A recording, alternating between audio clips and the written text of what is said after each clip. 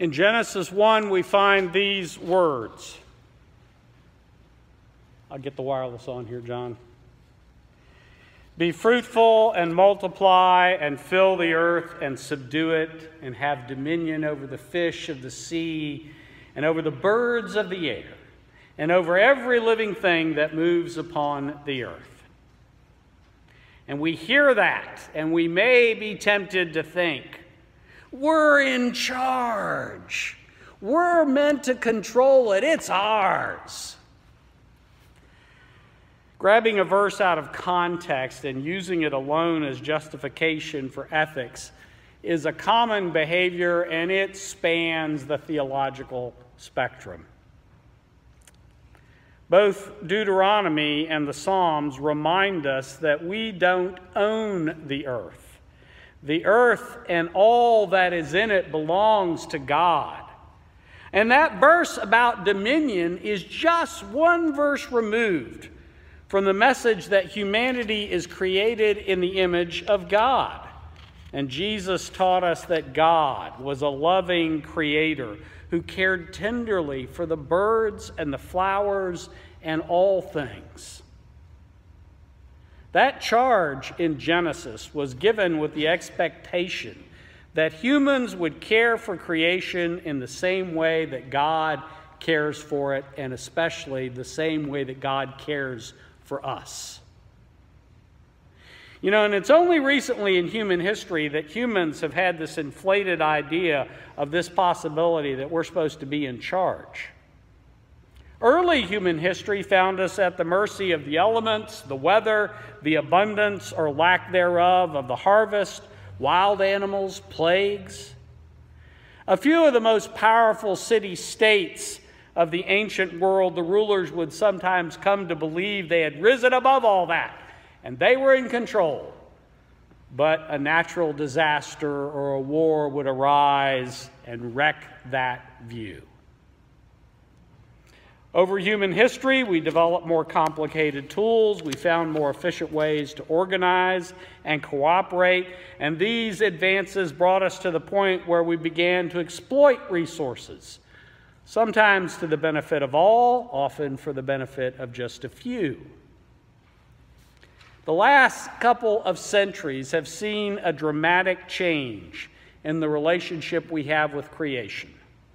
Advanced technology, scientific discoveries, large-scale manufacturing, increased societal wealth, modern medicine, they've all produced a dramatic shift. We don't just survive in creation. We don't just exploit creation's resources for our benefit. We have begun to chart new courses in creation. Some of these we'd all agree is good, like new treatments for cancer. Some we argue about, genetically modified crops. Some probably keep us up at night, like the possibility of extremely deadly, genetically engineered biological weapons. And again, we can't forget with these advances, those benefits don't always extend to everyone. There are many in our world who still live in conditions that are very close to how the first humans lived.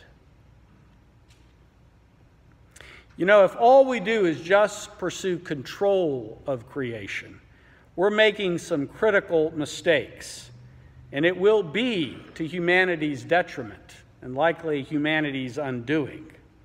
The biblical witness has wisdom for us about remembering our place in creation. To do that, we need to consider the idea of stewardship. In the ancient world, stewards were almost always slaved, owned by wealthy landowners. A slave who'd been given the role of steward had proven to be trustworthy. This slave showed wisdom and the skill to preserve and even increase the wealth of the master. Any steward who carelessly used up a master's resources would no longer be a steward. And any steward who abused the master's resources would also find a quick exit from the job. And Scripture and our own Reformed tradition emphasize that all we have is a gift from God, and we are supposed to be stewards of those gifts. We have a responsibility to care for our shared resources, the air we breathe, the water we drink and use for cooking and cleaning, the food that comes to us from the fields, the raw materials we harvest from the earth to make what we need to live. Those are all shared resources. They are all gifts.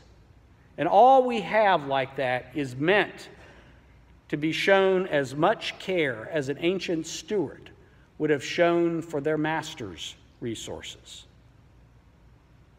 We have to remember our place. We have to remember we are stewards. In Luke 18, Jesus tells a story about two men who went up to the temple to pray. One listed all his wonderful accomplishments.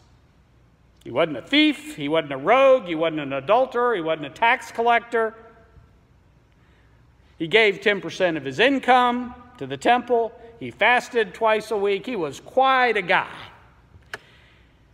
The other man, who happened to be a tax collector, simply hung his head and cried to God for forgiveness. In Psalm 14, we encounter the fool. This is the one who holds this thought in his heart: there's no God. And Donald McKim helps us understand this. In the Old Testament, the fool is not only the one with no sense, but also the one who resolutely rejects the highest wisdom of all, which is fear and obedience of God. The fool is the one who disrespects God, convinced that God does not matter in life. Fools have thus closed their minds to God and to all of God's instructions, not defining God as non-existent, but shutting God out from his life.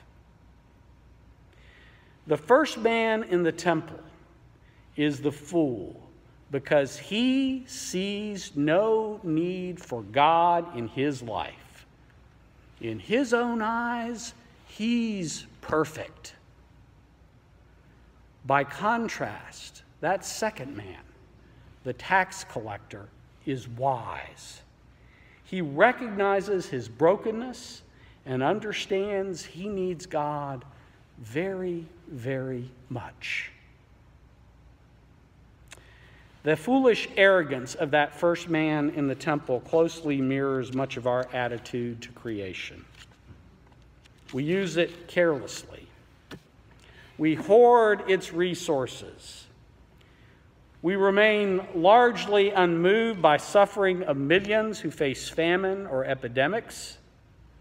We tell ourselves we are not responsible for the pollution that impacts the poorest of this world. We live as though there is no God, as though God will never ask us, "How did you treat the world I gave you?" We got to remember our place. We are sinners, desperately in need of God's grace. We need God's help in learning how to care for creation. We have to remember God's blessings, those privileges we enjoy, come with purpose. For a biblical understanding of privilege and purpose, I turn to a current-day theologian who many of you know. Joe Webb has restarted his blog, and he's writing about these very themes right now. His words: when the first humans in the story chose to have what they want for personal pleasure, they choose the privilege that went along with their freedom and ignored the purpose of their responsibility to steward the creation. Privilege puts self at the center of the universe. Privilege takes. Purpose revolves around the other. Purpose gives. And when we live for purpose, rather than for privilege. That's where the kingdom of heaven is. When we remember we are sinners, we recognize we don't create the privileges we have. When we remember we are stewards, we recognize that we have a purpose in the care of creation. Today we gave away Bibles. We welcome a new confirmed member in the church. These young people remind us that our acting as stewards is critical for their future. They remind us of our purpose and help us avoid the selfishness of privilege. So how do we make this practical? Let me suggest this approach. Take some time this week to consider how a good steward you are being for the blessings that you enjoy. Consider where you might be acting more like the first man in the temple, focusing as how much better you are than others. And shift your attitude towards being more like that second man, a repentant sinner, and ask God to show you where you need to change. Ask God's forgiveness, and then take some steps to change. Let me give you a personal example.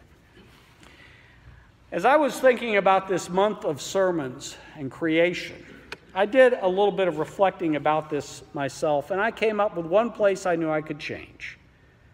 I'd been making use of disposable water bottles on Sundays. You might recall seeing one next to my seat. Sometimes I reused, but often I just grabbed one out of the refrigerator and took it with me. So I went out and I purchased a reusable water bottle, and I started making a habit of using it instead. Now that was a simple choice. Not all choices are that simple. Not all that choices will be that cheap to implement, or even the kind of choices that may save you money. But start with the low-hanging fruit in your life and work on towards more difficult changes. For those who share living space with others, make it a family affair. Invite children to consider their behavior. Help them with making wise choices. But first, of course, adults, parents, grandparents, set the example yourself. Show how you're going to change. And you know, our gospel lesson for today reminds us of something. Every time we make a change like that, every time we repent and adjust how we behave, the angels rejoice. It makes Jesus happy. And wouldn't it be fascinating if enough folks in our church started talking about creation stewardship from a personal level? And that interest developed in sitting with other people in church on a regular basis to discuss ideas, to discuss how changes were made and the obstacles they ran into, and successes that happened. Long-term individual changes can turn into church discussion groups, which can turn into community groups that work on creation care. That's happened before. It can happen here. Let's remember our place. Let's remember we need God's grace and presence. Let's remember the privileges we enjoy that call us to fulfill a purpose. Let's remember we are stewards, and God has given us this beautiful world to care for and to pass on to future generations. Amen.